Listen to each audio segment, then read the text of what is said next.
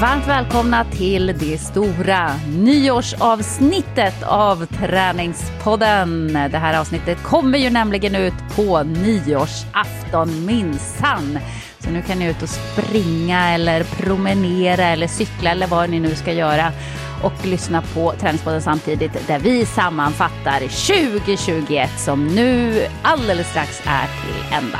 Jag heter Jessica Almenäs, min poddpartner är Lovisa Lofsan Sandström. Åh, Lovisa, vi älskar ju de här sammanfattningsavsnitten, eller hur? Det är så himla roligt att liksom gå tillbaka, bläddra i sina anteckningsböcker, i sina träningsdagböcker, kolla fakta i telefonen. Hur mycket har jag egentligen tränat? Vad har jag gjort?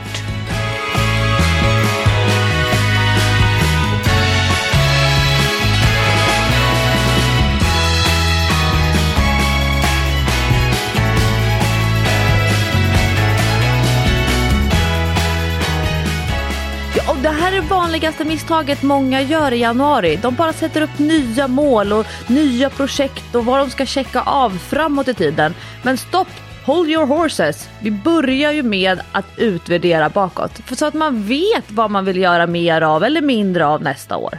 Ja men precis, det är skitviktigt och det är också kul för att ganska ofta, det här brukar jag brukar säga det här varje år, men ganska ofta så blir man ju överraskad över hur dåligt ens upplevda bild av hur mycket man har tränat eller vad man har gjort för slags träning stämmer med vad man faktiskt har gjort.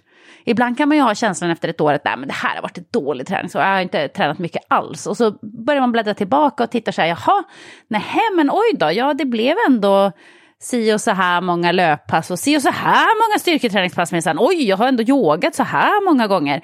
Och så när man räknar ihop det så var det kanske inte så dåligt ändå. Och tvärtom kan det ju vara ibland. Att man kan liksom gå ur året och ha en jättebra känsla. De senaste månaderna har varit kanon. Men så börjar man bläddra tillbaka och så inser man att jaha, ja, det kanske var de här senaste månaderna. Och innan var det inte så himlans bra.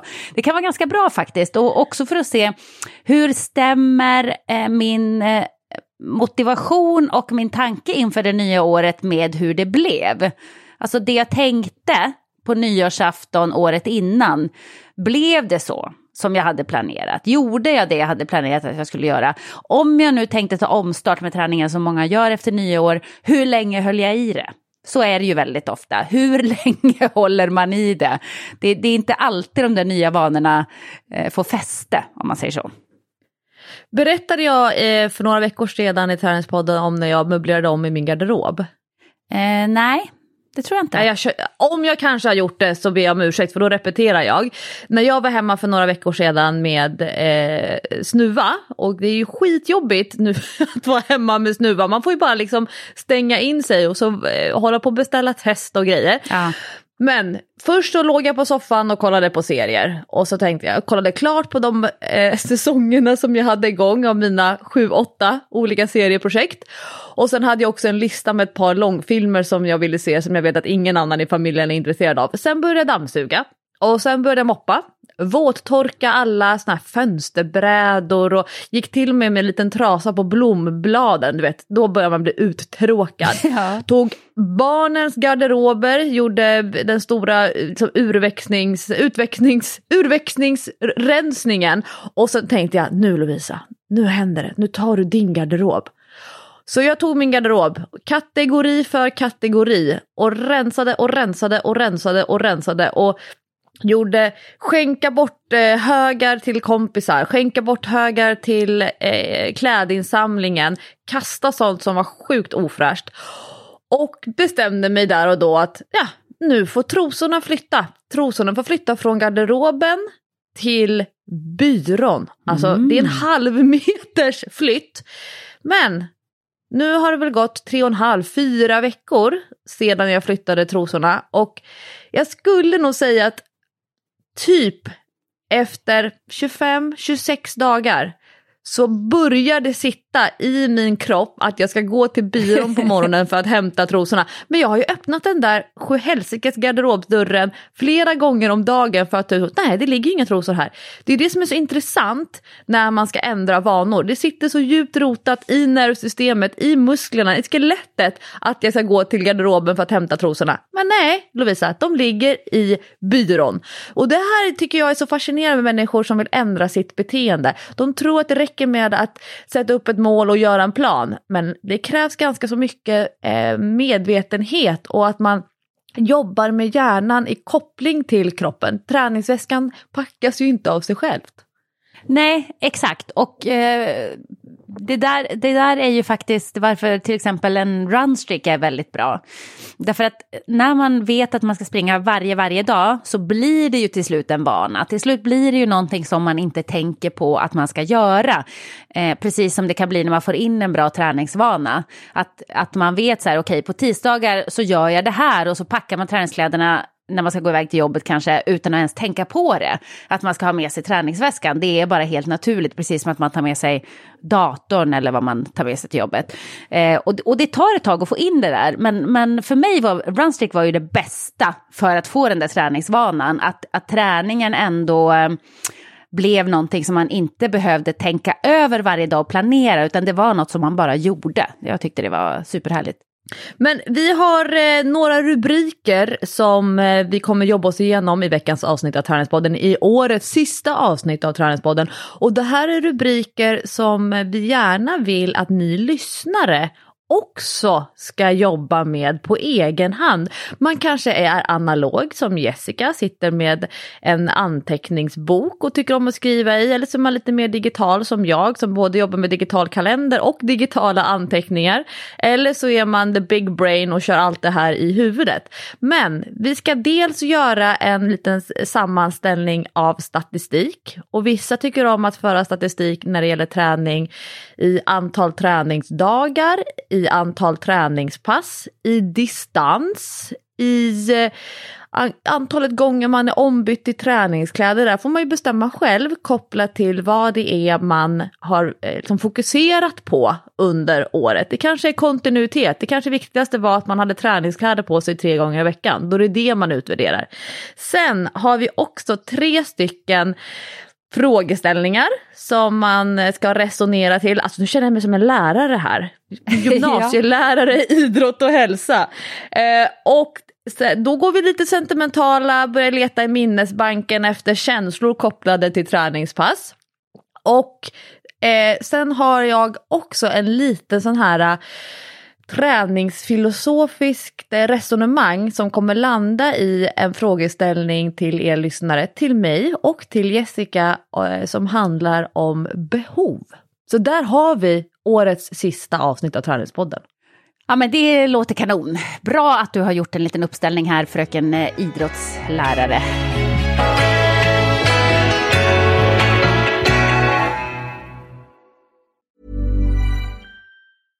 Hey, I'm Ryan Reynolds. At Mint Mobile, we like to do the opposite of what Big Wireless does. They charge you a lot, we charge you a little. So naturally, when they announced they'd be raising their prices due to inflation, we decided to deflate our prices due to not hating you.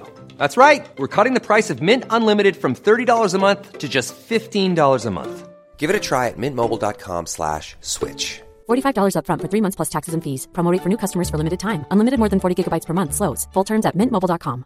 Quality sleep is essential. That's why the Sleep Number Smart Bed is designed for your ever-evolving sleep needs. Need a bed that's firmer or softer on either side? Helps you sleep at a comfortable temperature? Sleep Number Smart Beds let you individualize your comfort, so you sleep better together. JD Power ranks Sleep Number #1 in customer satisfaction with mattresses purchased in-store. And now, save 50% on the Sleep Number Limited Edition Smart Bed for a limited time. For JD Power 2023 award information, visit jdpower.com/awards. Only at a Sleep Number store or sleepnumber.com. Men får vi börja med statistiken? Jag tycker det är så jäkla kul med statistiken. Och det är så roligt att få prata om det. Det kan man bara göra i Träningspodden. För börjar jag prata om det här med min kille, du vet, då blir han så här... Är du dum i huvudet? Som han brukar säga till mig. Nej, det säger han inte. Men han är nog ganska ointresserad. Han bara okej, ja, du har tränat jättemycket eller jättelite, spännande, intressant. Du vet, han är inte jätteimponerad av min träningsstatistik, om man säger så. Men du är väl det, Lovisa? Älskar statistik. Ja. Det är därför Vår stora uppmaning är, har man inte skrivit träningsdagbok 2021, då är det dags att börja imorgon. Årets första dag, 2022. Det är aldrig för sent att börja skriva en träningsdagbok så att man kan se över sin statistik. Alltså, nu ska jag berätta en sak för er som jag gissar att det är mycket, mycket stor igenkänning på. Här är jag precis som alla andra. Det är ju någonting i mig, jag vet att du har det här på hösten, men jag har ju det här, nu ska jag börja om, jag ska bli en bättre människa, jag ska bli sund, jag ska ha jättehöga ambitioner för min träning, och det här händer alltid i slutet på varje år. Då bestämmer jag så här, nu börjar jag. 1 januari, då kör vi, eller oftast är det faktiskt 2. 1 januari brukar inte vara en bra dag att börja med nya hälsosamma vanor. Så att det första dagen på året, det blir liksom en sån här mellansträcka kan man säga. Du vet, en sån här sträcka man åker mellan 2 skidbackar. Så jag åker från den ena skidbacken. Transportsträcka. Ja, precis, en transportsträcka. Och så börjar man 2 januari. Men jag gör det här varje år. Och varje år så är jag så jäkla duktig att skriva träningsdagbok också i början av året. Så att jag har ju då skrivit, jag hittar min kalender här nu. Då har jag skrivit i januari varje dag, supernoga. Jag har verkligen skrivit så här, vad jag har gjort, hur länge jag har tränat och så vidare. Jag har gjort en sammanställning i slutet av veckan, hur många passar varje. Om jag till exempel har sprungit så har jag skrivit så här, 2 gånger löpning totalt 6,2 kilometer, 5 gånger längdskidor totalt 2,2 mil, 1 gånger powerwalk totalt 8 kilometer, förstår du? Så jag har verkligen varit noggrann med detta. Och när jag tittar då, för jag har försökt använda min klocka så mycket som möjligt det här året, för jag tänkte att den ska hjälpa mig att få ännu lite mer statistik och bättre statistik. Och om man tittar då här på träningar, heter appen som hör till Apple Watchen. Om jag tittar på januari 2021, då har jag alltså genomfört, håll i den nu Lovisa, 67 träningspass i januari. Om man inte har satt igång klockan så räknas inte passet, det gills inte då. Nej, precis. Och det här är ju de gånger jag har haft klockan på mig, och jag gissar att jag var ganska duktig med det i januari, för sen kanske det har blivit lite sämre än längre fram på året. Men 67 träningspass, men då ska jag säga så att jag höll på med yogastreak. Jag började året med en yogastreak som jag var mitt inne i. Så att ett pass om dagen är ju ett yogapass på ungefär 30 minuter skulle jag säga. Och sen är det då uppenbarligen ett träningspass till per dag i princip. Så mycket har jag tränat i januari, vilket var ju helt sinnessjukt. Men jag var verkligen ivrig i början av året. Och sen, vad hände sen? Ja, sen åkte jag iväg över Atlanten, och där blev det ju inte mycket träning. Så där är det ju väldigt, väldigt skralt i min träningsdagbok och även i min app här på klockan. Men det sjuka är att när jag kom hem från Atlanten och har varit borta då i princip en månad kanske, då var jag ändå ganska fit och hade liksom gått ner i vikt och kände mig ganska så här fast. Jag hade hittat muskler som jag inte hade haft innan, och det här trots att jag då inte har tränat överhuvudtaget på en månad. Det är lite speciellt, men så var det i alla fall. Och om man skulle, jag tycker ju alltid det är häftigt att identifiera framgångsfaktorer. När någonting har gått bra, varför gick det bra? Det är lite jobbigt, Jessica, för man ska ju då försöka återskapa samma förutsättningar. Ja, så det krävs alltså en båt och en över Atlanten-segling för att det ska funka bra för dig. Ja, men det var något med rutinerna tror jag. Att jag hade väldigt bra rutiner, både på, alltså inte på träningen då eftersom man inte kunde träna, men däremot så tränar man ju hela tiden på en båt som aldrig är rak, för att du måste alltid hålla balansen. Så att du spänner ju musklerna konstant, och det var faktiskt ganska jobbigt att styra båten på Atlanten med de stora vågorna. Det krävdes ju ganska mycket muskelkraft. Jag hade jättemycket träningsverk i början och sen vande man sig, men jag fattar liksom att det var ett ganska hårt jobb. Men också rutinerna med mat, att man åt på bra tider och så. Men det är därför jag har varit inne lite grann på att jag vill ha en sån här skakmaskin. För att jag tror väldigt mycket på det här att man måste liksom stå och hålla balansen. Att man aktiverar muskler i kroppen då som man inte använder så mycket annars. Jag tror att det där är balansträning, tror jag fan är skitbra. Det ska jag börja med mer, har jag kommit fram till. Nu när jag har suttit och tittat över mitt år här. Så det är i alla fall bra. Sen kom jag hem. Sen hade jag ju en otroligt bra träningsperiod, fast jag jobbade mycket, men i maj och juni. Då tränade jag fruktansvärt mycket. Men som vi har varit inne på, absolut ingen balans i det. Utan det var ju alldeles för mycket. Vi fick ju börja spela lite basket igen, så jag spelade basket. Jag började med paddel. Förra påsken så började jag med paddel och tyckte det var så jävla roligt och ville spela hela tiden. Jag som var värsta paddelmotståndaren, som ni vet. Så jag spelade massa paddel, massa basket, spelade massa golf och jag var fortfarande ute och sprang och jag körde fortfarande lite yoga och jag körde fortfarande lite styrketräning och jag gick på Bionic och jag tränade och tyckte det var så kul. Och det var ju då som jag också skadade mitt knä, för att det blev ju för mycket. Alltså knät blev ju överbelastat deluxe, eftersom styrketräningen hade det varit sisådär med innan jag satte igång med all den här högintensiva träningen. Och sen i samband med det så kom jag också in i en intensiv jobbperiod, juli-augusti, när jag gjorde OS först och sen Superstars och faktiskt inte hade någon tid eller energi till att träna. Jag orkade inte helt enkelt. Det krävdes all min energi att klara av mitt jobb helt enkelt. Och få lite sömn behövde jag ju också. Sova och jobba. Det var i princip det som jag gjorde då. Och då tappar man ju allting. Och så fick jag paddelarmbågen när jag var där borta på Gotland också. För att jag spelade paddel någon gång. Jättetråkigt. Kommer hem med det. Helt utkörd, utsliten. Med en jävla paddelarmbåge. Och fortfarande lite ont i knät. Det var deppigt på hösten. Men då hade jag i och för sig basketen. Så jag körde ju mycket basket. Tills jag då skadade knät ordentligt slutet av oktober. Och sen har november och december tyvärr inte varit mina bästa träningsmånader. Alltså jag har ju suttit på motionscykeln.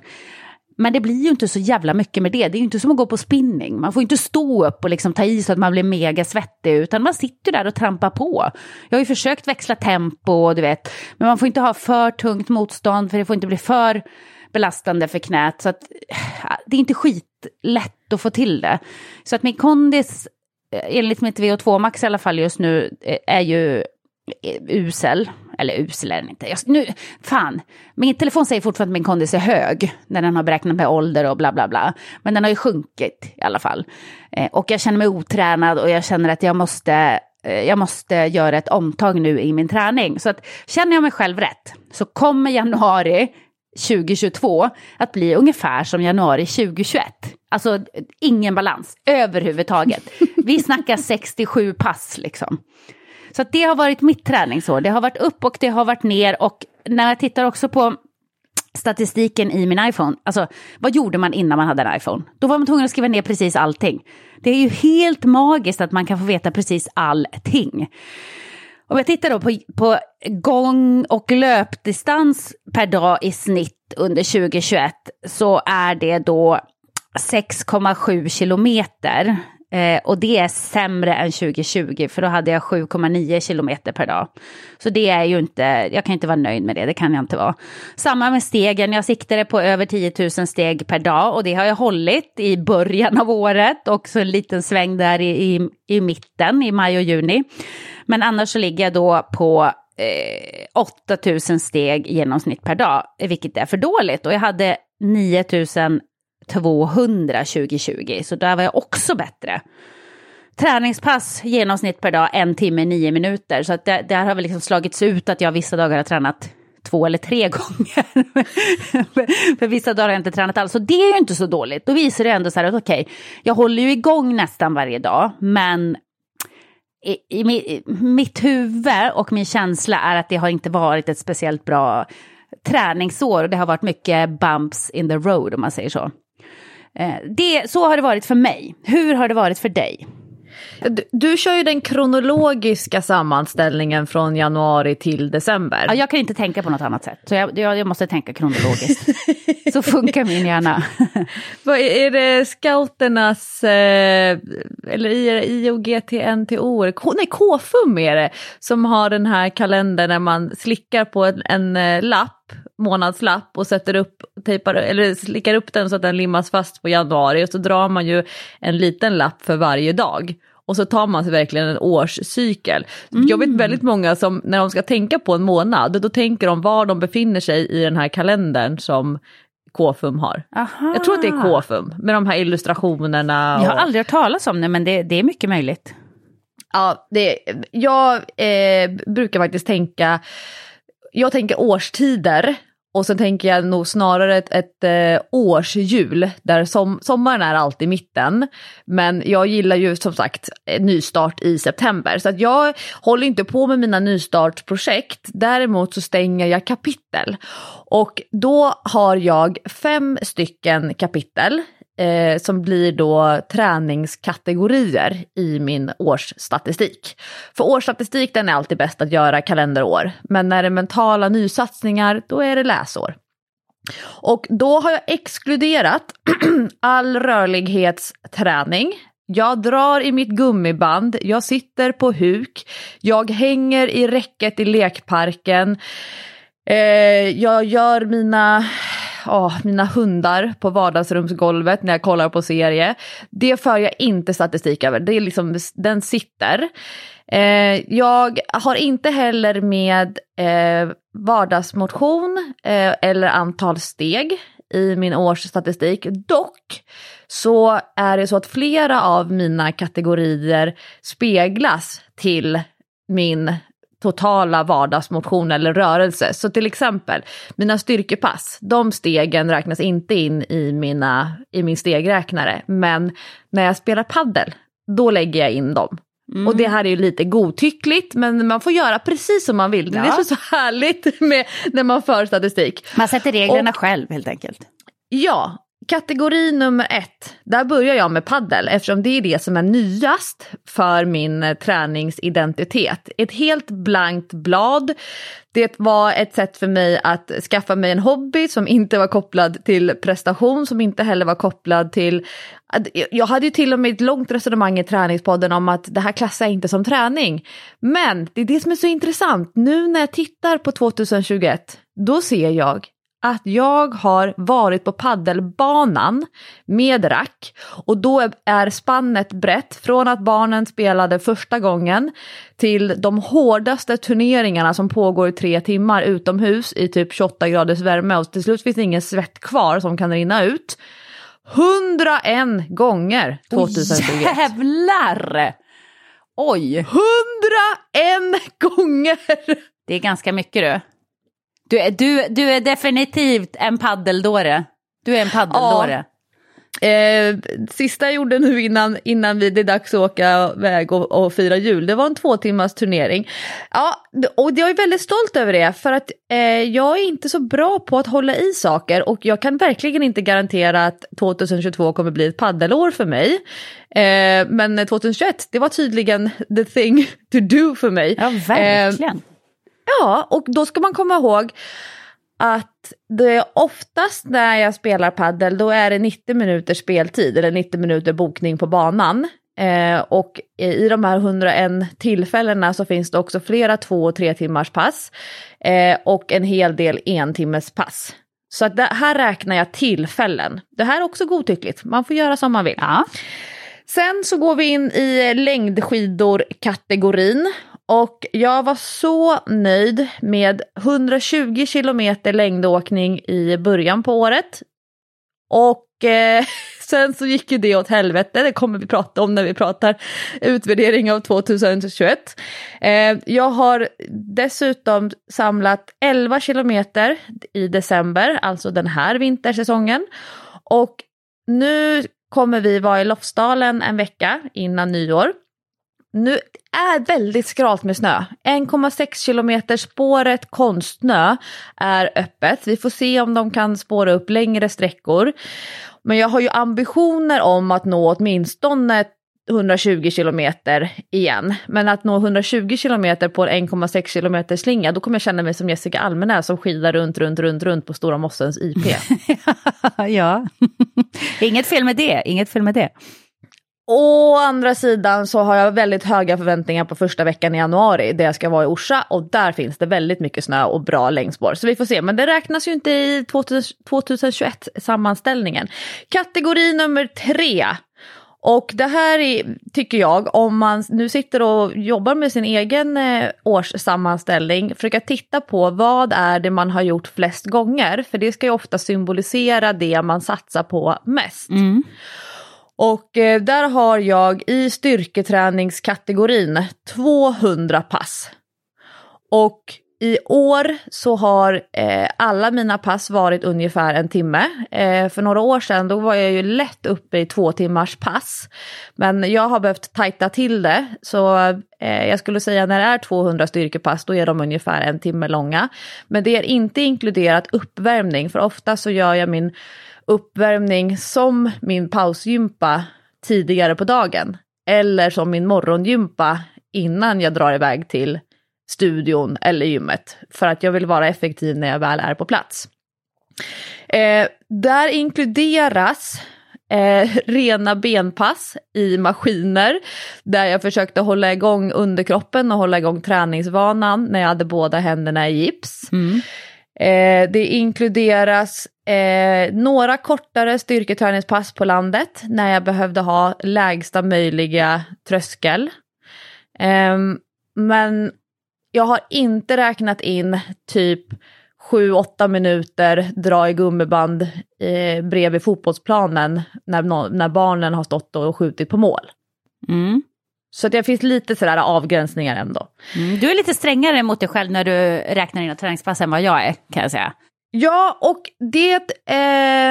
så behöver jag ha det. Sen vet jag att skulle saker och ting gå åt helvete, och det här kommer vi prata om senare i träningspodden, då skulle jag säkert behöva omvärdera och sätta upp nya regler för mig själv, vad som gills och vad som räknas och definieras och så vidare. Men jag har upplevt mig själv väldigt högt upp i on top of things. Jag har haft liksom bra flow och då har jag sagt, men nu Lovisa så kan du faktiskt ha lite mera styrning. Sen har jag ju behövt sänka tröskeln för vad jag ska göra i ett pass. 2 övningar är good enough och sen så kan jag göra de 2 övningarna ganska så länge. Men att jag inte behöver hatta runt så himla mycket. Sen positivt med mina handskador, det var att jag kom igång med ordentliga intervaller på löpband. Igen. Jag behövde ha en svettfaktor. Jag ville få tillbaka lite självförtroende i motoriken så jag sprang på löpband, vågade inte springa utomhus.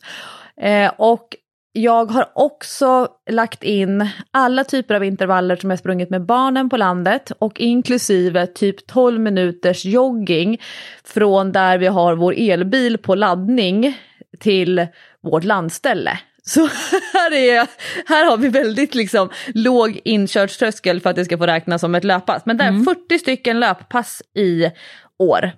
Ja, det är bra. Och då, ja men det är nästan en i veckan. Ja, alltså det är ju inte din prioritet att träna löpning. Så då är det ju ändå liksom för att vara någon slags, kan man säga att det är din tredjehandsprioritet. Ja, och den är så enormt säsongsbetonad för mig. Man ska dock komma ihåg att i de där 40 stycken löppass så ligger ju ett Lidingölopp på 30 kilometer och ett fjällmaraton på 21 kilometer. Ja, det är ju saftigt. Och sen har jag kategori / kapitel nummer 5. Och det här är ju liksom en ganska så ny grej, en ny gammal grej. Och där kan jag räkna till 30 stycken träningspass i kanoten, inklusive heldagar när jag har kört flera stycken lopp under en dag. Så kanot har ju så enormt otippat kommit upp som en helt egen träningskategori. Och här ska vi prata mer om senare i podden, men det är en fantastisk känsla. Men där har jag också då lagt in när jag paddlar bredvid 10-11-åringar som sitter i kanoten för 3:e gången, men också de hårdaste intervallerna med landslagskanotisterna. Så att där är det högt och lågt. Och mina egna sprintlopp 200 meter när jag fick som mjölksyra så benen bara vek sig efteråt när jag skulle bära upp kanoten till kanotstället efter bryggan. Men det är ju jättehärligt för mig att ha en helt ny kategori i min träningsdagbok. Och den njuter jag väldigt mycket av. Jag njuter mer av den än 200 styrkepass. Ja, det fattar jag. För du verkar ju ha kommit på det här med lustbetonad träning. Du vet det här som har drivit mig ganska länge nu. I princip sedan jag började spela basket så har det ju varit lustbetonad träning som har varit grejen. Och då har jag liksom skitit i så här, jaha, gör jag tillräckligt många löppass eller bla bla bla. Nej, för löpning är just nu inte min lustbetonade träning. Då skiter jag i det. Då spelar jag hellre basket 73 gånger i veckan om det är möjligt. Men nu har du också kommit dit. För att jag minns dig i början när du spelade paddel. När du var så här, jag räknar inte paddel som träning. Okej, nej. Okej, du är lite för fin för att räkna paddel som träning. Men nu plötsligt 101 paddeltillfällen på ett år. Då är ju paddel definitiv träning. Det är ju liksom din mesta träning till och med. Ja, men det är intressant. Det är aldrig för sent att ändra sig. Och vad härligt hur livet kan te sig på så olika sätt. Därför att för mig så från den prestationsinriktade ungdoms- och junioridrotten till att typ träna 0 efter gymnasiet till att bli gravid och all den typen av så här fysisk aktivitet. Jag kunde inte träna någonting många månader, till att vara postgravid, till att bli gravid igen, till att bli postgravid och sen småbarnsåren och försöka få in någon form av träningsrutin som känns stimulerande och utvecklande till okej, nu ska vi få ihop ett vardagspussel med förskola och jobb och egna intressen, typ 0. Till så här, okej, lågstadiet, nu händer det grejer, barnen blir mer självständiga, till mellanstadiet och jag känner bara, det här är befrielse. Sen fattar jag att det kommer komma nya vändningar i högstadiet och sen när barnen kanske går i gymnasiet där man får liksom förhålla sig till andra grejer, till exempel att barn inte kommer hem på kvällen så att man ligger vaken och så blir man jättetrött. Alltså jag fattar ju att olika åldrar har olika utmaningar, men barnen är ju de som styr så himla mycket av min tid. Man tänker sig jobb, det är en sak. Familjetid, det är någonting annat. Och sen där att hela tiden ha barnen som en parameter som kan vara ganska oförutsägbar i perioder. Så att jag jobbar ju fortfarande med att förhålla mig till barnens projekt och hur mycket kompromiss som är rimligt när det gäller jag och min partner och sen våra barns intressen. Det är spännande det där. Det är olika faser i livet. Jag reflekterade över detta faktiskt så sent som häromdagen. Jag började plocka fram så här min anteckningsbok och bläddra igenom lite andra gamla träningsböcker och några bilder och sådär. Och så tänkte jag så här, oj, jag var ju liksom ur småbarnstiden innan jag fick Sam. Jag var ju där du börjar känna att du är nu. Att barnen börjar bli stora, man har mycket mer tid till sig själv, man har mer tid tillsammans med sin partner.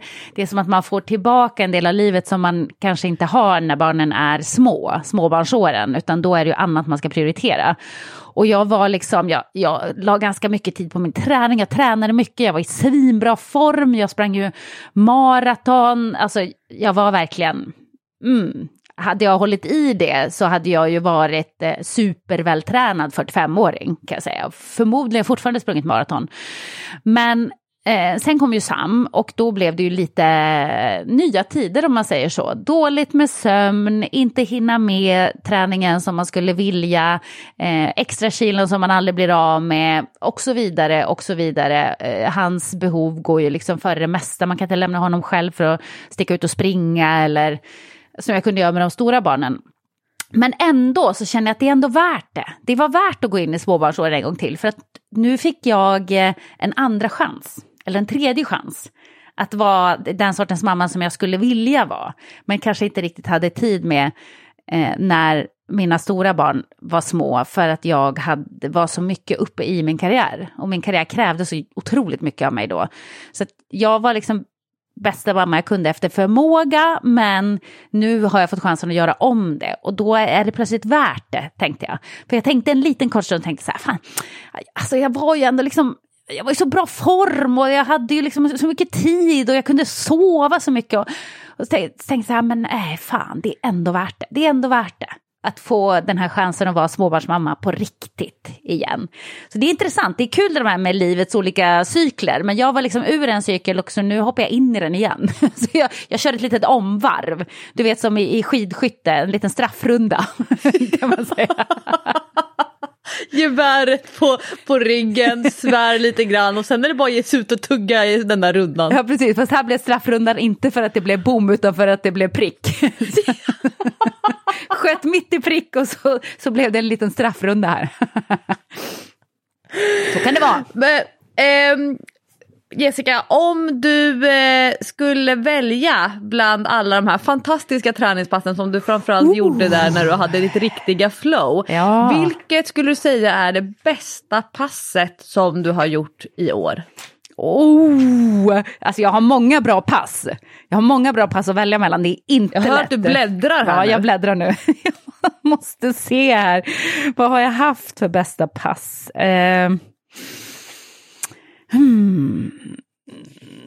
Alltså, det är svårt. Jag måste välja några. Jag kan inte välja ett, tror jag inte. Men i början av året, när jag åkte ganska mycket längdskidor, det var så mycket snö i början av året, och jag åkte längdskidor nästan varje dag. Och nu kommer jag inte ihåg exakt vilket pass det var, men jag vet att jag hade något längdskidåkningspass där jag kände så här: nej, men nu har jag hittat tekniken. För att det är ändå, jag har ju åkt längdskidor, så när jag var liten åkte jag jättemycket längdskidor eftersom jag är uppväxt i Norrland. Så att jag har ju det någonstans i ryggraden hur man gör när man åker längdskidor. Men när jag kände så här, nej, men nu har jag fått grepp om det. Nu kan jag få skata flera varv här utan att behöva vila. Nu har jag hittat det. Något sånt aha-pass hade jag när jag kom tillbaka och var alldeles sådär rosig och varm och svettig och bara jävlar vad kul det är att åka längdskidor. Så det var ett pass. Sen hade jag ju något jag hade en basketmatch på hösten där jag kände så här att, för att Jack och jag, vi hade en utmaning tillsammans här. Vi ska ta lite mer initiativ offensivt i våra sporter liksom. Så vi bestämde oss för att göra det ihop. Så här, han skulle göra det mer i handbollen och jag skulle göra det mer i basketen. För att jag kan bli lite så här... jag blir lite hård mot mig själv. Jag tycker så här, men om jag har missat 2 skott, då kan inte jag skjuta igen. Och så tänker jag inte på att alla de andra skjuter, de kanske missar 10 skott och så skjuter de ändå igen. För att de har någon annan, yngre människor har någon annan grej i sig. Så här, de bara kör. Och jag ville bli mer sån.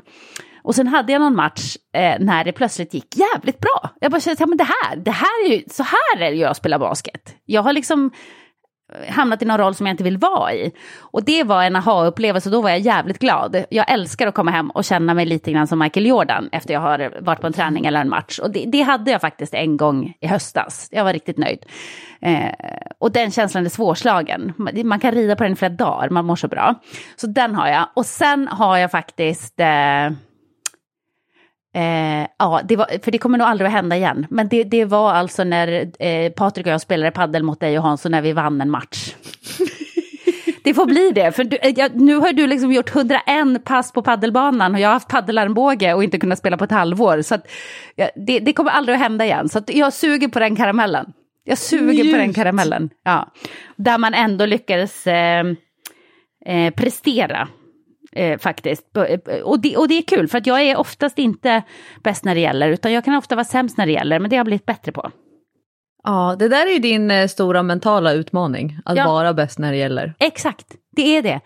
Och därför så vill jag gärna för mig själv lyfta fram de där passen när jag faktiskt är det, och när det blir jämnt och att man faktiskt kan prestera och inte bara får liksom bananarmbåge och bara plötsligt kan man inte göra någonting, man missar skott och ja, men du vet, det där är tråkigt, utan jag har blivit bättre på det, och det ska jag belöna mig själv för. Klappar dig själv på axeln. Ja.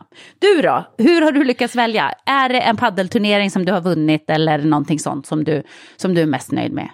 Nej, det är faktiskt inte det. Och jag har en liten grej att när jag ska utse årets bästa träningspass, då ska det komma från hjärnan. Så jag får inte sitta och bläddra får inte sitta och bläddra i anteckningsboken. Jag får inte sitta och kolla på massa bilder för att se vad det är jag har gjort. Och det här ska liksom komma från minnesbanken. För jag tänker att det bästa träningspasset, det måste ha gjort ett avtryck. Och till skillnad från alla mina styrkepass som flyter ihop en ganska så härlig sörja. Jag höll på att säga att det är en grå sörja, men det är det inte där och då. Men efteråt så är det få styrkepass som sticker ut från andra.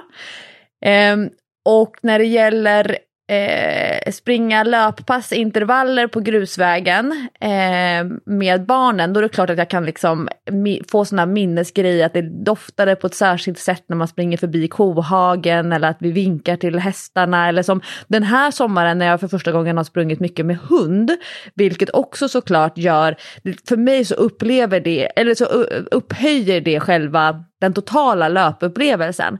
Men när jag ska utse årets bästa träningspass, då är det liksom, alla andra pass är liksom 7 nivåer ner. Det här är liksom en peak utan konkurrens. Och det här är också nu håsar jag det här så att nu kommer folk bli jättebesvikna. Men det är också ett träningspass som fick väldigt mycket utrymme i träningspodden när det hade skett, för att jag var hög. Jag var så nöjd med mig själv. Jag var så nöjd med att jag ens gjorde det. Jag var så nöjd med att jag kunde plocka fram mina gamla meriter. För många människor som jag möter, de glömmer bort alla tidigare träningspass de har gjort som har liksom ackumulerat. Så de är alltid nervösa som att det vore första gången. Fast jag får så här, men ha tillit till att dina erfarenheter kommer att hjälpa dig. De kommer inte att stjälpa dig. Och det här var ett träningspass som jag gjorde när vi var uppe i Åre. Vi cyklade ju massa downhill. Downhill-cyklingen får inte en egen kategori i min års sammanställning. Men där jag haffade the moment, gick och tiggde till mig 2 stycken längdstavar. Jag tror att det var 2 vänsterhänta, för det fanns inte en av varje. Och där jag startar på Åre torg, springer vertikal K, vilket betyder hela sträckan. Då springer man först Åre torg upp för backen till Hummelplatån. Det är 0,5 kilometer. Och sen fortsätter man 0,5 kilometer. Jo, 0,5 kilometer. Nej, nu skojar jag. Det är 0,5 kilometers höjdskillnad. Ja, 0,5 kilometer, det är jättekort. Det är 500 meter. Det är 500 meters höjdskillnad till Hummelplatån. Och sen så springer man 500 höjdmeter till. Så när man kommer hela vägen upp på toppen, då har man sprungit 1000 vertikala höjdmeter och man har sprungit 5 kilometer i princip rakt upp. Och du vet, att stå där högst upp på toppen i Åre, det är för mig bland det största som jag kan göra. Oavsett om jag springer fjällmaraton, äventyrsmaraton, håller på med några såna knasiga grejer. Det här med att kunna springa upp till toppen. Jag sprang inte hela vägen, jag gick ibland. Men det var verkligen det bästa träningspasset i år. Och när jag kände att jag ville ta den långa vägen ner till Åreby igen. Där man, när man kommer upp på toppen och så har man ryggen mot byn, då svänger man höger. Och sen får man såna fina utförslöpningar. Och det, när jag kände så att jag kunde släppa på, jag kunde rulla på foten, jag kunde ha ganska högt tempo i många passager ner. Underbart. Nej, men det är fantastiskt. Och jag kommer ihåg känslan att jag hade rysningar på armarna. Jag kommer ihåg när jag stoppade in lösgodisen i munnen för att få lite så extra energi. Och när jag sen kom ner till hotellet, mötte upp Hans och han bara, hur har det gått? Och jag bara, det var helt fantastiskt. Typ började gråta. Fick ta på mig tofflor för att jag orkade inte ta på mig gympaskor. Vi satte oss i baren på Holiday Club. Barnen badade i utomhuspoolen bredvid. Nej, men det var en sån här total upplevelse som jag kommer minnas för resten av livet.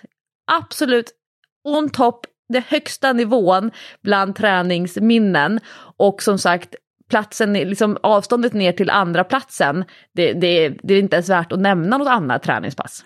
Vad sjukt. Alltså, jag har ju från 2020 så var ju ett av mina bästa träningsminnen, kanske det bästa, det var ju när jag bar Sam upp för Åreskutan och var på vandringsresa med familjen, för det var så magiskt. Det har någonting att bestiga ett berg. Alltså det har någonting att göra något på riktigt. Förstår du? Det hade ju inte varit samma känsla om man hade gjort det passet på löpande till exempel. Du vet, man hade dragit upp lutningen och sprungit lika långt och sådär. Det hade ju i alla fall inte känts likadant. Nej, och det är det här som när människor frågar mig om jag tror att de kan springa ett maraton. Och så, då behöver jag, det är klart att ja, alla kan ju springa ett maraton. Hur lång tid planerar du att det här maratonet ska ta? För du kan ju hålla på i 9 timmar om du vill och hafsa dig runt. Du kommer ju hinna tröttna 10 gånger om. Men alla kan ju ta sig runt ett maraton alltså med sitt eget tempo. Men då är ju jag intresserad av, men vad är det längsta du har sprungit tidigare?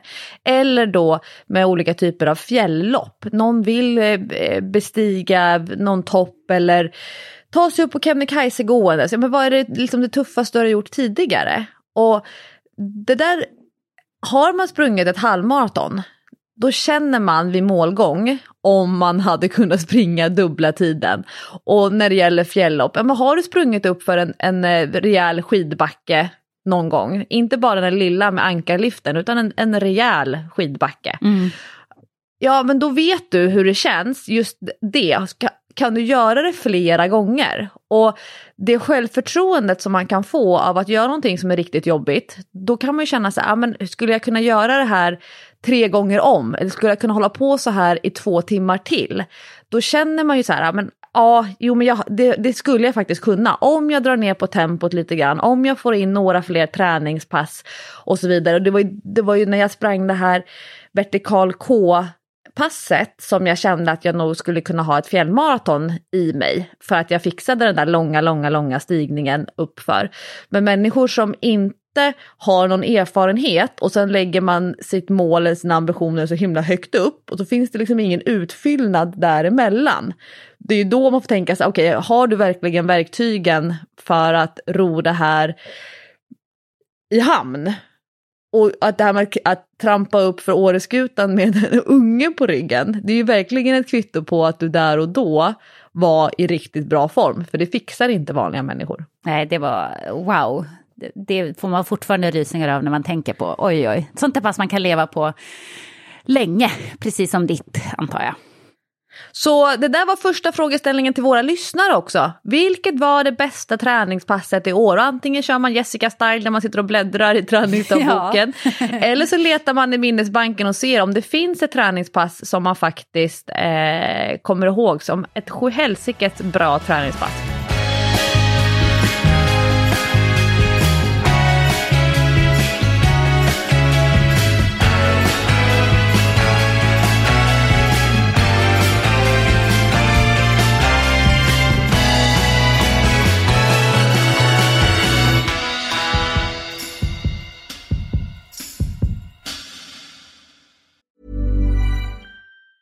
Mom deserves the best, and there's no better place to shop for Mother's Day than Whole Foods Market. They're your destination for unbeatable savings, from premium gifts to show-stopping flowers and irresistible desserts. Start by saving 33% with Prime on all body care and candles. Then get a 15-stem bunch of tulips for just $9.99 each with Prime. Round out Mom's menu with festive rosé, irresistible berry chantilly cake, and more special treats. Come celebrate Mother's Day at Whole Foods Market. Quality sleep is essential. That's why the Sleep Number Smart Bed is designed for your ever-evolving sleep needs. Need a bed that's firmer or softer on either side? Helps you sleep at a comfortable temperature? Sleep Number Smart Beds let you individualize your comfort, so you sleep better together. J.D. Power ranks Sleep Number number 1 in customer satisfaction with mattresses purchased in-store. And now, save 50% on the Sleep Number Limited Edition Smart Bed for a limited time. For J.D. Power 2023 award information, visit jdpower.com/awards. Only at a Sleep Number store or sleepnumber.com. Vi är även denna vecka sponsrade av Rusta och det passar perfekt för det är ju full vår ute nu. Man kan vara ute utan att ha dunjackor och 10 lager kläder, det gillar man. Äntligen! Varje vår tycker i alla fall jag att det känns som att det är ett helt nytt liv som börjar. Jag kan sitta ute, jag tycker om att känna solen värmer ansiktet. Och för mig är det liksom, det är ett njut, älskar att vara ute. Och Rusta, det är vårens bästa vän för de har allt för det här nya livet, utomhuslivet. Ja, precis. Vi har ju tidigare berättat att Rusta har ett brett sortiment av i princip allt som du behöver till din uteplats. Och jag har snackat mig varm om solcellsbelysning. Det tycker jag är kanon. Du var inne på ljusslingor och krukor, Lovisa. Men oavsett vad man behöver så får man mycket för pengarna hos Rusta när man ska förvandla och förnya sin uteplats. Hur är det hos dig, Jessica? Har du några favoriter när du ska piffa upp er utomhusmiljö? Ja, men det har jag faktiskt. Jag gillar att det känns lite lounge-shit. Så jag brukar ju satsa på att köpa någon ny utomhusmatta. För att de är väldigt prisvärda hos Rusta. Så det tycker jag är en stor favorit. Ska jag säga vad jag är sugen på?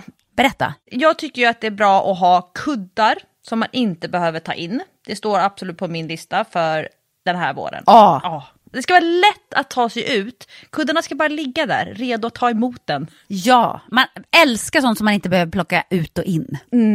Och då säger ju nog jag att grejer till utegymmet, alltså vi pratar hantlar, kettlebells, foam roller, sådana saker är också för mig att vara ute, det är låg tröskel till att träna. Och så kan man liksom ta in och ta ut. Och Rusta har riktigt bra hemmaträningsgrejer. Och jag tänker så här, ja, men man sitter och hänger där i sina kuddar och så kan man träna. Och så kan man hänga och träna. För alla våra lyssnare så är ju träning en viktig del av utomhusmiljön, det vet jag. Vi uppmuntrar och uppmanar våra lyssnare att njuta av utomhuslivet och kolla gärna in Rusta när ni vill uppgradera er utemiljö. Kolla in rusta.com, men framförallt besök ett Rusta varuhus och få inspiration till ditt nya uteliv. Vi säger tack till Rusta. Stort. Frågeställning nummer 2. Och här så breddar vi ut så att det kommer både eller antingen vara positivt eller negativt. Så frågan är, vilket är det mest minnesvärda passet? Antingen för att det var väldigt, väldigt bra på något sätt eller för att det var jädra neggo. Ja, här har jag ett ganska udda träningspass. De flesta skulle kanske inte räkna det som ett träningspass, men ondare i kroppen, det har jag sällan haft, det kan jag säga. Och det mest minnesvärda träningspasset som jag gjorde, det var dygnet som jag tränade på Gotland runt. Kan jag säga. Det var slitigt. De som tror, det är många som tror så här, ja men ridning, det är ingen riktig idrott, det är ingen träning. Eller segling, det är ingen träning. Glöm det kan jag säga på båda punkterna. Rida kan vara så fruktansvärt jobbigt. Alltså man kan ha så ont i kroppen och man kan vara så trött och man kan vara så svettig efter ett ridpass. Och samma när man seglar. Och tävlingssegla, det var ju något helt annat än att glidsegla som vi gjorde på Atlanten. Även om det också var jobbigt för att det höll på länge, liksom. Det var utdraget jobbigt.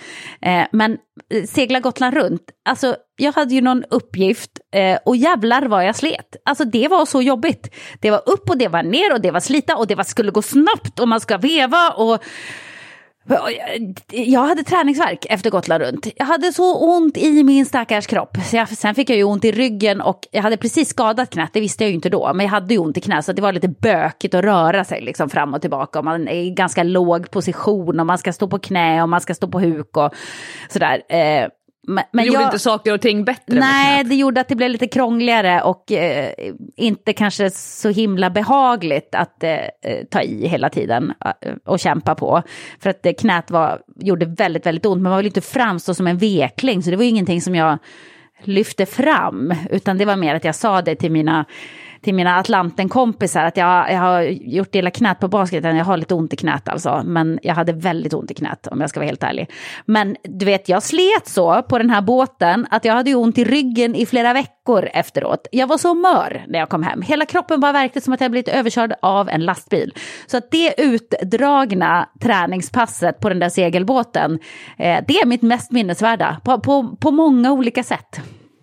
På gott och ont. Ja, precis. Som ett sånt träningspass ska vara. Ett man kommer ihåg. Jag kommer inte att glömma det. Jag kommer inte att glömma känslan i kroppen när jag kom hem efter Gotland runt. När jag tänker just minnesvärda träningspass som kanske träningseffektsmässigt inte alls var det bästa passet och det kanske inte alls var det som utvecklade mig mest men det mest minnesvärda träningspasset, det fick också väldigt mycket uppmärksamhet i ett avsnitt av Träningspodden, och det var i höstas, sent i höstas, där jag trodde att jag hade lagt padden på, alltså den riktiga padden, min kolfiberpaddel, på hyllan. Men där jag såg att det skulle vara soligt, krispigt, vindstilla, och jag fick med mig 2 stycken ungdomar i kanotklubben till att köra ett långpass kanot i kanalen. Och där vi tragglade de här 5x5, 4x4, 3x3, 2x2 och 1x1 minut. Fram och tillbaka i kanalen. Det var ju enormt många år sedan jag hade gjort ett sånt träningspass. Och det var så fint att få göra det med ungdomar i samma ålder som där jag fick de finaste och mest minnesvärda träningspassminnena i kanot. Och att få göra det här i liksom nästa cykel av min egen träningskarriär, det var så himla fint. Så det är verkligen ett positivt minnesvärt träningspass som jag aldrig kommer att glömma. Men det gav mig inte så himla mycket på några sådana här träningskvaliteter. Men det var väldigt fint. Och om vi ska prata om det negativa, och då kommer också frågeställning nummer 3, Jessica. Vilket är om det finns ett träningspass som du ångrar 2021. För du och jag pratade, Jessica, om att man ångrar aldrig träningspass. Men är det sanningen? Ja, det är nog ändå sanningen. Ibland så gör man ju dumma grejer. Det vill säga att man tränar fast man inte borde. Jag är ju expert på att träna för fort efter att jag varit sjuk. För jag står inte ut med att vila från träning. Jag tycker det är det tråkigaste som finns. Och det kan man ju ångra. Men på något sätt så gör man ju ändå inte det. För att jag vet inte. Att det är roligt att träna väger ju upp. Men såklart, skulle jag så här i efterhand få backa bandet, så hade jag ju kanske inte fortsatt spela den här matchen när jag gjorde illa knät så illa att jag var tvungen att operera. Det var väl då jag kanske mosade menisken, antar jag. Då kände jag ju i början av matchen att okej, det gör ont i knät idag. Det är kanske inte så bra att spela. Jag borde egentligen inte spela. Jag kände det redan på uppvärmningen. Men jag spelar ändå. Å andra sidan så kan det ju ha varit det som gjorde att jag faktiskt opererade knät och därför nu har en chans att bli riktigt bra. Så det kanske var värt det någonstans. Annars hade jag kanske sprungit runt och fortsatt ha halvont hela tiden. Och det är ju inte heller bra. Så att det är svårt att säga om jag ångrar det eller inte. Nej, och samma sak kan jag ju säga så här, ja, jag kanske ångrar att jag gjorde det där träningspasset när jag faktiskt skadade menisken första gången i våras någon gång, om det var i början av juni tror jag. Men å andra sidan, det var ju skitkul. Jag kan ju inte ångra det ändå. Att man sen blir skadad, ja det händer ju, det vet man ju aldrig i förhand om man kommer att bli. Så det är väl bara dumt att ångra. Plus att det var jävligt kul. Varför ska jag ångra det? Nej, jag har inget träningspass jag ångrar. Har du? Ja, men jag har ju nu pratar vi inte 2021 utan betydligt längre bak i tiden, så har jag ett träningspass jag ångrar. Jag har verkligen inte många träningspass genom livet som jag har ångrat. Kanske en handfull. Ja. Och då pratar vi väldigt många års träning. Men ett pass, och nu ska jag beskyller verkligen absolut inte dig, Jessica. Åh nej, men vad har jag gjort? Vilken ångest jag får nu. när jag höll på och jobbade med träningsprogrammet i Stora löparboken för kvinnor, så fick ju jag springa så oerhört mycket för att jag ville ha en känsla för alla program. Ja, hur de känns, rimliga tempon. Det är en hel del matematik bakom när man gör ett löparprogram med tempoangivelser eller så här riktmärken ungefär. Och där jag var förkyld och tog såna här amerikanska supertabletter, receptfria dock, men tog tabletter och kände mig superfrisk. Sprang, pressade mig ganska så hårt och jag skulle nog säga att jag förlängde min konvalescens med 2, 3, kanske 4 veckor. Jävlar. Sjukt onödigt. Och jag har aldrig gjort om det igen. Jag hade så ont i luftrören, jag hade så ont i lungorna. Det var absolut inte värt det. Och det var inte roligt under tiden. Jag borde inte ha gjort det. Jag ångrade nog mig till och med halvvägs in i passet så kände jag, Lovisa, det här är inte bra, och ändå så slutförde jag det.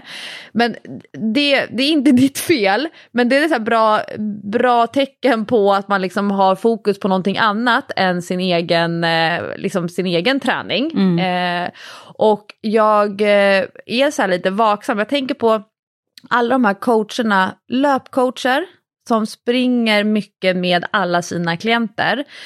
Är man en smart löpcoach, då cyklar man mycket bredvid. Paddeltränarna, jag tittar på dem när jag är i paddelhallen, så ser jag hur de slår. Andra typer av tränare som hela tiden är igång med svettfaktor. Om du squashtränare, du hela tiden står och spelar med din klient. Och har man något virus i kroppen och man kanske känner att det någonting inte är helt 100, men man tvingas ändå i sina arbetsuppgifter att pressa kroppen. Alltså det är ju inte nyttigt. Och jag tänker på det här med hjärtmuskelinflammation och andra typer av, liksom när man driver upp pulsen när man har någonting i kroppen. Alltså det är ju jättefarligt. Och folk som tränar med halsont för att de har ett program som de ska följa. Aja baja, säger jag som coach.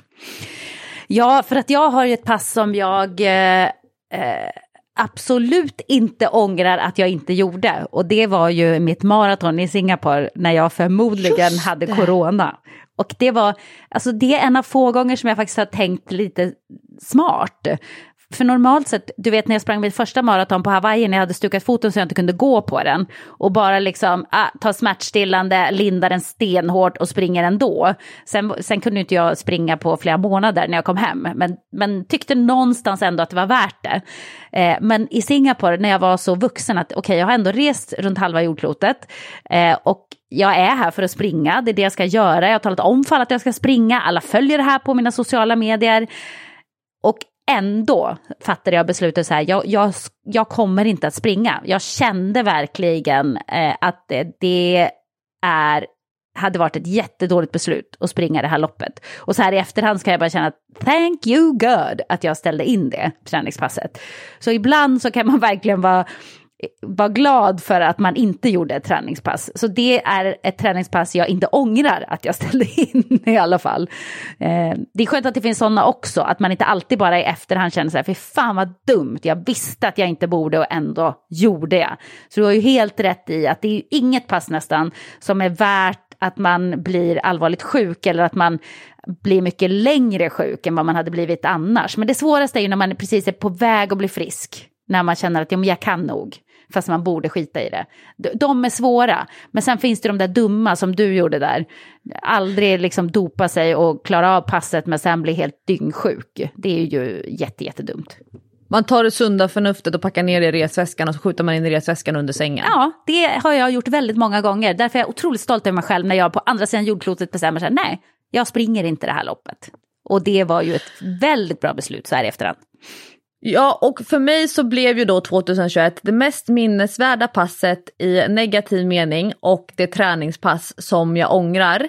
Det var det sista längdpasset, det var sista dagen på veckan och jag lever ju med en partner som aldrig sätter upp några hinder eller begränsningar för mig. Men jag såg på Hans att han sa, är du helt säker på att du och Sixten ska klämma in det här längdpasset?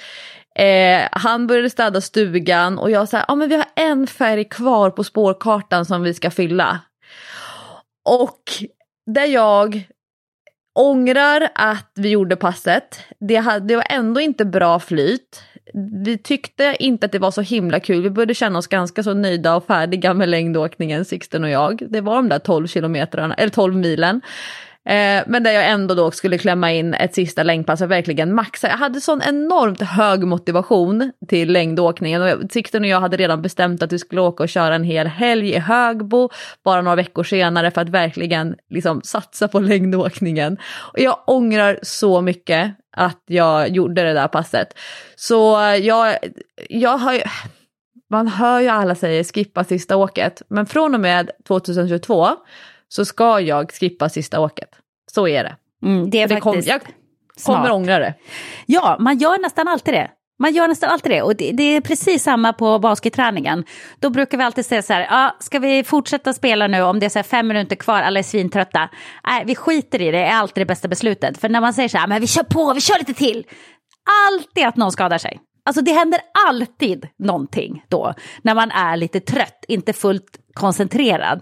Så skippa sista åket, jättebra grej att ta med sig. Vi får se om jag lyckas hålla det den här längdsäsongen. Nu går vi vidare från våra 3 frågeställningar som då var bästa träningspasset i år, mest minnesvärda passet i positiv eller negativ riktning eller både och. Man får välja 2 olika träningspass. Och finns det något träningspass 2021 som du ångrar? Det kanske är så att det finns igenkänning på dina och mina ångerpass genom åren. Men jag tänkte ta upp lite grann så här när vi pratar om årssummering. 2021 blev ju lite otippat ett udda år med ett olympiskt spel. Och jag följde flera idrottare, flera sporter som jag tyckte var spännande, och någonting som jag verkligen vad ska man säga, blev berörd av, det var intervjuerna efter Jenny Rissveds mountainbike-lopp. Och det här tror jag de flesta kommer ihåg som är intresserade av OS och elitidrott. Där hon både sammanbitet men samtidigt väldigt lättläst pratade om all den pressen som hon har känt sedan föregående OS. Och hon har ju öppnat upp sig om sina ätstörningar. Hon har pratat om den här pressen att starta med nummer 1 på tröjan och hur det är att stå på startlinjen i ett lopp med det som hon då upplever, dels kraven på sig själv men också framförallt förväntningarna från andra, och då har hon ju pekat särskilt ut media och pressuppbåd och liknande. Och ska vi säga som kontext då att Jenny Rissveds var ju regerande olympisk mästarinna när hon tävlade i Tokyo. Hon vann ju väldigt oväntat faktiskt i Rio. Och för de flesta så blir kanske ett OS-guld en blessing, men för henne så var det mer en förbannelse att leva med det här OS-guldet. Det har varit väldigt jobbigt för henne. Och hon hade ju hög press på sig när hon kom in även i Tokyo. Många trodde att hon hade jättebra medaljchans, kanske skulle kunna försvara sitt guld. Men känslan var ju efteråt att hon var inte alls där för att försvara sitt guld. Hon var där för att bli av med titeln och slippa pressen någonstans. Så kändes det. Alltså när du summerar så får jag rysningar på armarna. Ja, det är ju en stark historia. Man kan inte bli berörd av Jenny Rissveds historia. Nu läste jag en intervju med henne från i höstas, som ju då, när det har liksom gått en tid sedan OS, och där hon pratar just om hur hon mottogs efter OS i Rio, hur hon på flygplatsen både ska möta sina föräldrar och det här stora pressuppbådet som står på Arlanda och väntar, och där hon då tillsammans med sina föräldrar förväntas stå och prata om hur lyckliga de är tillsammans och hur stolta föräldrarna är över Jenny, och fast hon kanske inte alls har den typen av relation med sina föräldrar. Hon pratade om de delarna. Och sen har jag nu de senaste veckorna följt både längdskidåkningen, skidskytten som jag tycker är jätterolig, därför jag älskar din straffrunda fastän du fick mitt i prick, och också VM i simning.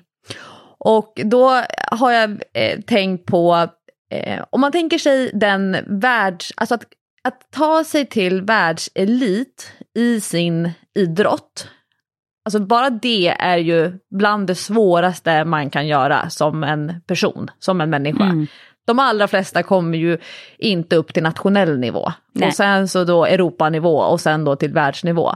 Och då är jag så enormt fascinerad över hur man, inte bara en person lyckas med det, utan hur ett syskonpar kan klara av det. Och då tänker jag på systrarna Hansson i simning och sen systrarna Öberg i skidskytte. Och när man tittar på vilka som tar sig till världseliten i en idrott, vilka faktorer det är som styr. För det kan ju inte bara vara så att planeterna står i perfekt harmoni med varandra. Och elitidrottare, de pratar ofta om den hårda träningen de har gjort, att de har utvecklat sin teknik, att de har gjort mycket träning, att de har fått hållit sig skadefria och smärtfria. Men är det den största parametern som styr den där idrottsliga framgången när syskon klarar av att ta steget upp till världselit? Hur mycket som jag är nyfiken då på, som styrs av genetik, alltså arvet? Hur mycket som styrs av uppväxtmiljön, alltså miljöfaktorerna? Hur mycket som är talang? Och då oddsen för att ett syskonpar samtidigt befinner sig i världseliten, det är ju enormt fascinerande. Och då har jag funderat på, det var länge sedan vi pratade om Maslows behovstrappa i Träningspodden. Jag tror att det var flera år sedan som vi gjorde det. Jag gillar ju Maslows behovstrappa. Har du koll på den, Jessica? Absolut. Ja, det är ju de grundläggande behoven som alla människor behöver ha först innan man kan ägna sig åt någonting annat. Och det är ju sömn, det är mat, ja, det är väl det som är de grundläggande behoven egentligen. Värme och skydd tror jag också ligger kanske där. Precis, och sen när man har det, då kan man liksom komma upp till, kliva upp för trappan och skaffa sig ytterligare behov. Det är därför någonstans även människor som man tycker har allt är inte alltid lyckliga, för att då vill de liksom ännu högre på behovstrappan. Det är som att det är mänsklighetens förbannelse. Har vi fyllt vissa behov, då behöver vi andra saker för att känna oss lyckliga och nöjda med livet någonstans. Så att människan blir väl egentligen aldrig nöjd. Det är väl också lite grann vad Maslows behovstrappa handlar om på något sätt. Ja, och den här modellen har ju utvecklats på många sätt genom åren. Om man tänker sig hur Maslow designade den, så pratade han ju snarare om en hierarki där de grundläggande behoven behöver vara uppfyllda först innan man bygger på då med trygghetsbehov, med behov av kärlek, självhävdelsebehov. Och sen då den här sista steget som är det här självförverkligande behoven. Och jag tycker att det är så intressant då, som i Jenny Rissveds fall, som har varit öppen med sina ätstörningar. Där om vi tittar då på att sömn, mat, värme och skydd är liksom längst ner. Och hur självförverkligandet högst upp, det här med som jag möter så ofta i träningsbranschen, det här blir ditt bästa jag, nå din fulla potential. Vi lägger ju ofta klassikerloppen högst upp där, vi lägger maraton, de här satsningarna som är liksom crème de la crème allra högst upp. Och mina erfarenheter kring att jobba med som allra högst upp i den här behovstrappan för att fullfölja sitt allra, liksom skapa sitt allra skarpaste jag. Visst, du kanske där och då när du sätter upp det här målet har behovstrappan uppfylld. Men om du i den här processen utsätts för olika typer av provokationer, minikriser eller större trauman, så visst, kortsiktigt så kanske orkar jobba med den här självförverkligande processen och uppfylla den typen av behov, men långsiktigt så kommer det att krackelera. Till exempel det här då med energibrist för elitidrottare. Och det behöver inte alls vara en nätstörning, men att du helt enkelt tränar mer än vad du kan fylla på med när det handlar om energi som liksom ligger längst ner. Och vi vet att energibrist, alltså att man får i sig för lite energi, är kopplat till en ökad skaderisk, till en sämre återhämtning, att du alltså inte kan tillgodogöra dig alla de här träningspassen eller hårda passen. Men också sömnen. Alltså ska man hålla på med de här självförverkligande projekten inom träning, då måste du sova bra. Och får du sömnrubbningar, då kommer det inte hålla i det långa loppet. Och om man tittar på de här trygghetsbehoven, det räcker med en liten kris i ett äktenskap för att den här självförverkligande träningen inte ska vara hållbar. Eller om man då tittar på trygghetsbehoven, men också så här att man hamnar i en position på sin arbetsplats där man känner sig utsatt, eller där man hamnar under press eller en situation där man känner sig otrygg. Visst, då kan ju den här självförverkligande träningen vara ett sätt att hantera den typen av stressor som man utsätts för på jobbet, men det kommer inte på längre sikt funka att träna bort den kris som du möter på jobbet. Vi måste alltid liksom återkoppla till grunden och det som vi står på. Och jag tänker, som du tog upp så bra exempel, Jessica, med ditt Singapore-lopp. Som ju du har i självförverkligande facket, dina maraton. Det är saker som du inte trodde för, alltså innan du började med din maratonsatsning, när din äldsta pojke var nyfödd. Då fanns ju inte riktigt det här maratonprojektet. Nej, det kom gud, ju liksom nej. Att komma igång med träning som nybliven mamma och sen klättra upp från att liksom kunna få hantera sömnen, få lite egen tid och de här grundläggande grejerna.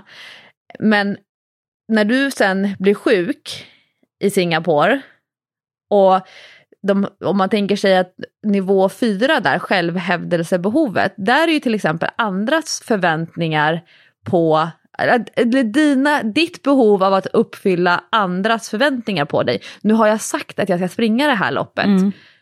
Och hur jobbigt det är då att behöva matcha dina egna behov för det grundläggande mot ditt behov av att tillfredsställa andras förväntningar på dig. Ja. Och då blir det ju liksom mikroperspektivet. Alltså enskilda individer. Och när jag blickar tillbaka på mitt eget 2021 så kan ju jag se att när alla grunderna i mina behov är tillfredsställda så får jag utrymme för mitt självförverkligande. Och där kommer ju för mig det här med kanoten in som en enormt tydligt kvitto, bevis på att pyramiden håller, den här trappan. Dels då att vilja paddla själv, att vilja engagera mig som ledare och till och med då sätta mig i kanoten och faktiskt paddla lopp. Som ju är liksom någonting som på många sätt är jätteobekvämt när man inte har gjort det på jättelänge, och den pressen och kraven som jag ställde på mig själv när jag senast tävlade i sprint på banan. Om vi inte tänker de här multisport när man liksom håller på och paddlar så himla länge. Men det här med nummerlapp och stå på startlinjen, startpistol och så vidare. Att det verkligen är ett självförverkligande. Och där, jag har sagt det här flera gånger i Träningspodden under året, men jag vill lyfta fram det än en gång i den här årssummeringen. Hur viktig du har varit som en inspiration att faktiskt frigöra tid till självförverkligande, men också att självförverkliga sig genom att göra det bättre för andra. Som du och din basket. Du, klart att du tycker att det är skitkul att spela basket. Du behöver frigöra tid för att kunna spela basket. Men att du också tar det här ansvaret för att det ska vara bra för alla i basketlaget. Och att du samtidigt engagerar dig som baskettränare i ungdomslag. Och häftigt är med självförverkligande som inte är... det är klart att du gör det för din egen skull. Men det gynnar väldigt många andra. Och nu har jag är så här, om jag ska engagera mig i någonting, då är det ju smart att faktiskt vara med och styra. Så att det liksom så att det här projektet blir så som man själv vill ha det för att man ska vilja engagera sig mer i det. Så nu har jag blivit utvald av valberedningen till vår kanotklubb till att faktiskt bli invald som styrelsemedlem i kanotklubben på årsmötet. Kul ju! Och det här är så här, men om jag vill engagera mig, då är det ju alltid smart att skapa förutsättningar så att engagemanget blir roligt. Och då fanns det så här, inför årsmötet nu som är senare nästa år, så skulle man svara på lite frågor, så här, skriva lite grann under olika typer av rubriker. Bland annat så här, kort fakta, och då så har jag skrivit om min egen kanothistorik och hur gammal jag är och var jag bor och så vidare och vad jag jobbar med. Och sen så finns det en rubrik som är tidigare föreningserfarenhet, och då har jag skrivit om att jag har suttit i styrelsen för Svenska kanotförbundet i 4 år och mina ansvarsområden och så vidare. Och sen är det en rubrik som är vad jag vill jobba med. Så alltså i styrelsearbetet, vad är det jag vill engagera mig i? Och det här tycker jag är proffsigt. För att när det är ideellt arbete så finns det finns ju inga gränser. Utan alla kan ju göra hur mycket som helst. Men det är ju så ideella krafter brinner upp. För att det inte finns några begränsningar eller gränser. Och då har jag skrivit, och då undrar jag, får jag läsa upp det här? För det här kanske är inspiration till någon annan, och också ett sätt att jag vill tacka dig, Jessica. Ja, vad fint. Ja, du behöver inte fråga om du får säga något, men varsågod. Men då skrev jag så här, jag vill utveckla jag vill utveckla klubbens barn- och ungdomsverksamhet, både i volym med fler aktiva kanotister i åldrarna 10 år upp till 20 år, och samtidigt professionalisera organisationen så att klubben kan erbjuda högklassig träningsverksamhet för äldre ungdomar och juniorer som satsar på att nå den högsta nivån inom tävlingsidrotten. Alla ska få vara med, och de som vill bli bäst ska få stöd för det. För att verksamheten ska kunna utvecklas kommande år behöver vi engagerade ledare, både i form av föräldrar men också i de vuxna kanotister i föreningen som vill dela med sig av tid, stöd och engagemang. Kanotklubben ska vara en plats där ungdomar tycker om att vara, känner sig sedda och bekräftade, och en utmärkt plattform att träna sin styrka, uthållighet och motorik i kanot utifrån. Och jag tänker just det här med självförverkligande, att visst, självförverkligande kan vara att man springer ett maraton, eller att man gör den här stora 16 weeks of hell-satsningen, eller alltså det finns ju liksom många sådana stora självförverkligande projekt. Men för min del så känns det så härligt att nu vara i en fas av mitt eget självförverkligande där mitt engagemang och den tid och kraft som jag lägger ner faktiskt gynnar väldigt många, samtidigt som jag tycker att det är väldigt roligt för min egen del. Och jag hade inte sett den här chansen om inte du, Jessica, hade varit så öppen med ditt eget engagemang och arbete. Och jag vill i den här kopplingen då mellan Maslows behovstrappa, mitt eget 2021, vi pratat om det olympiska spelet som var i somras, de här elitidrottar-syskonparen som lyckas nå världselit. Det blir väldigt mycket mikro. Och om vi går ut i det liksom stora perspektivet så vill jag berätta om någonting som jag har följt, som är de kvinnliga idrottarna i Afghanistan. Så nu höjer vi blicken och tittar på stor samhällsnivå. Där jag läste en intervju med en kvinna som lever i Sverige. Och hon är ordförande för Afghanistans handbollsförbund. Och hon var 16 år när hon fick den här titeln, det här uppdraget. Och det är tydligen då handbollsvärldens yngsta person som har liksom haft den här positionen. Ja, det är riktigt ungt, sjukt.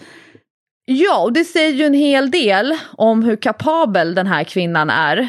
Och då är det framförallt hennes ledaregenskaper men också hennes språkliga kunskaper som gör att hon liksom klarar av det här projektet.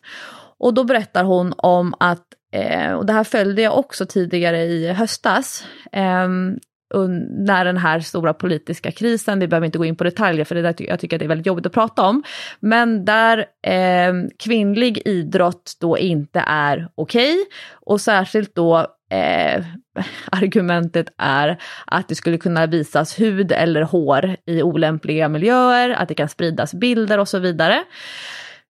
Men där man lyckades få ut de kvinnliga fotbollsspelarna ur landet, de fick möjlighet till asyl om det var, jag tror, Storbritannien, USA och Australien, där fotbollsförbundet har större resurser och ett tryggare nätverk runt omkring, så de lyckades de få ut. Medan de här kvinnliga handbollsspelarna nu i Afghanistan har varit tvungna att gå under jorden. De lever under hot och är då rädda för konsekvenser för att de har spelat handboll. Och det här var alltså ett landslag som var redo att kvala till VM, handbolls-VM, men som idag är extremt utsatta. Och från då har varit liksom högst upp i den här behovstrappan, självförverkligande, elitidrott, crème de la crème, till att hamna längst ner där de basala behoven, mat, det här är ju ett land som lever och kommer få ännu större utsträckning svält, skydd, det här är människor som faktiskt kan bli avrättade och helt enkelt har väldigt dåliga framtidsutsikter för både vanligt liv men framförallt för idrott. Och vilket engagemang, och när man pratar om motivationsfaktorer, hur det kan svänga. Och man får gärna läsa på om det här, och jag tycker att när vi särskilt pratar om föreningsidrott i Sverige och man kan klaga på att man har dåliga plantider, man kan prata om att vi inte är tillräckligt många tränare och vi behöver ha pengar för att köpa in träningsutrustning. Absolut, men det kanske behöver sättas in i ett större perspektiv ibland, där man kan se att okej, det här är också idrottare som faktiskt har fått tvungna att gå under jorden för att de har spelat handboll. Ja, men det var väl ett jättebra exempel på behovstrappan. Att för oss är det ett stort problem. Det finns för få halltider i Stockholm, det finns för få hallar. Det här är något som gör en upprörd, som man känner att det här förstör ju för barn och alla barn kan inte idrotta. Men så finns det också perspektiv. Det finns andra verkligheter där det här hade varit en fis i rymden. Och så är det ju. Det är ju det behovstrappan helt enkelt handlar om. Det är ju hela grejen. Och min take då till den här delen av veckans avsnitt, årets sista avsnitt av Träningspodden, det är att man kan fundera som lyssnare på var man befinner sig i behovstrappan. Är det så att man kämpar med att få de grundläggande behoven tillfredsställda, sömn, mat, skydd. Jag vill ju även lägga till frånvaro av sjukdom och att vara smärtfri i de grundläggande behoven. För att signalera att det finns få självförverkligande projekt som handlar om sin egen prestationsinriktade träning som kan bäras upp om inte grunden är tillfredsställd. Så är man småbarnsförälder, det är knackigt med sömnen. Är det så att man håller på och krånglar med maten, man försöker hela tiden ligga på ett energiunderskott och kombinerar viktnedgångsprojekt med den prestationsinriktade träningen. Det kan vara svårt att hålla i det långa loppet. Men samtidigt så spelar det också roll med relationer till sin partner, sin position på arbetsplatsen, andra typer av stressorer. Och är det så att det händer saker längre ner i behovstrappan, då kommer man behöva anpassa sig till det, men framförallt medvetandegöra de här faktorerna. Så att man inte ligger och balanserar uppe på toppen. Förfallet kommer bli väldigt stort när det krackelerar. Jättebra visdomsord att ta med sig in i 2022, och nu han vi kanske inte diskutera så mycket vad som gör att just syskon kan bli bra, men jag måste bara lyfta fram 2 syskon som jag såg nyligen som jag kände så här, det här är sjukt imponerande, och det var i norska handbollslandslaget när de spelade VM. De tog ju VM-guld här för ganska nyligen, strax innan jul, och där står alltså ena tvillingsyrran i mål, Silje Solberg och Sanna Solberg, hon spelar ute på kanten. Och Silje Solberg, hon gör sitt livsmatch i VM-finalen. Tror hon gjorde 11 räddningar i rad. Och även Sanna Solberg var skitbra. Så tvillingpar alltså, som spelar i världens bästa landslag samtidigt och har liksom huvudrollen i en VM-final. Det tyckte jag var... Det var något av det coolaste man hade sett. Då blev man rörd till och med som svensk, skulle jag säga. Men det är jättefascinerande. Det här, om det är hård träning och mycket träning, är det talang, är det arv eller är det miljö? Eller är det en kombination, eller ska vi skylla på planeterna?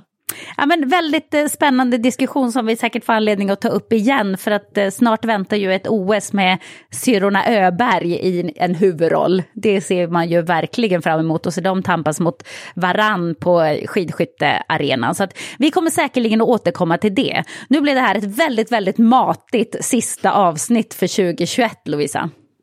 Ja, men det är det bästa som finns. Så då uppmanar ju vi alla Träningspodden-lyssnare att ni måste göra de här uppgifterna innan ni lyssnar på nästa veckas avsnitt av Träningspodden. För då kommer ju liksom nystarten, då är det ett nytt år och vi pratar om vad vi vill fokusera på, vad vill vi göra mer av, vad vill vi göra mindre av och hur behöver vi förhålla oss till de här förändringarna. För det är ju så, bara för att trosorna ligger i byrålådan så innebär det inte att jag kommer ihåg att de ligger där. Min kropp kommer ändå vilja gå till garderoben.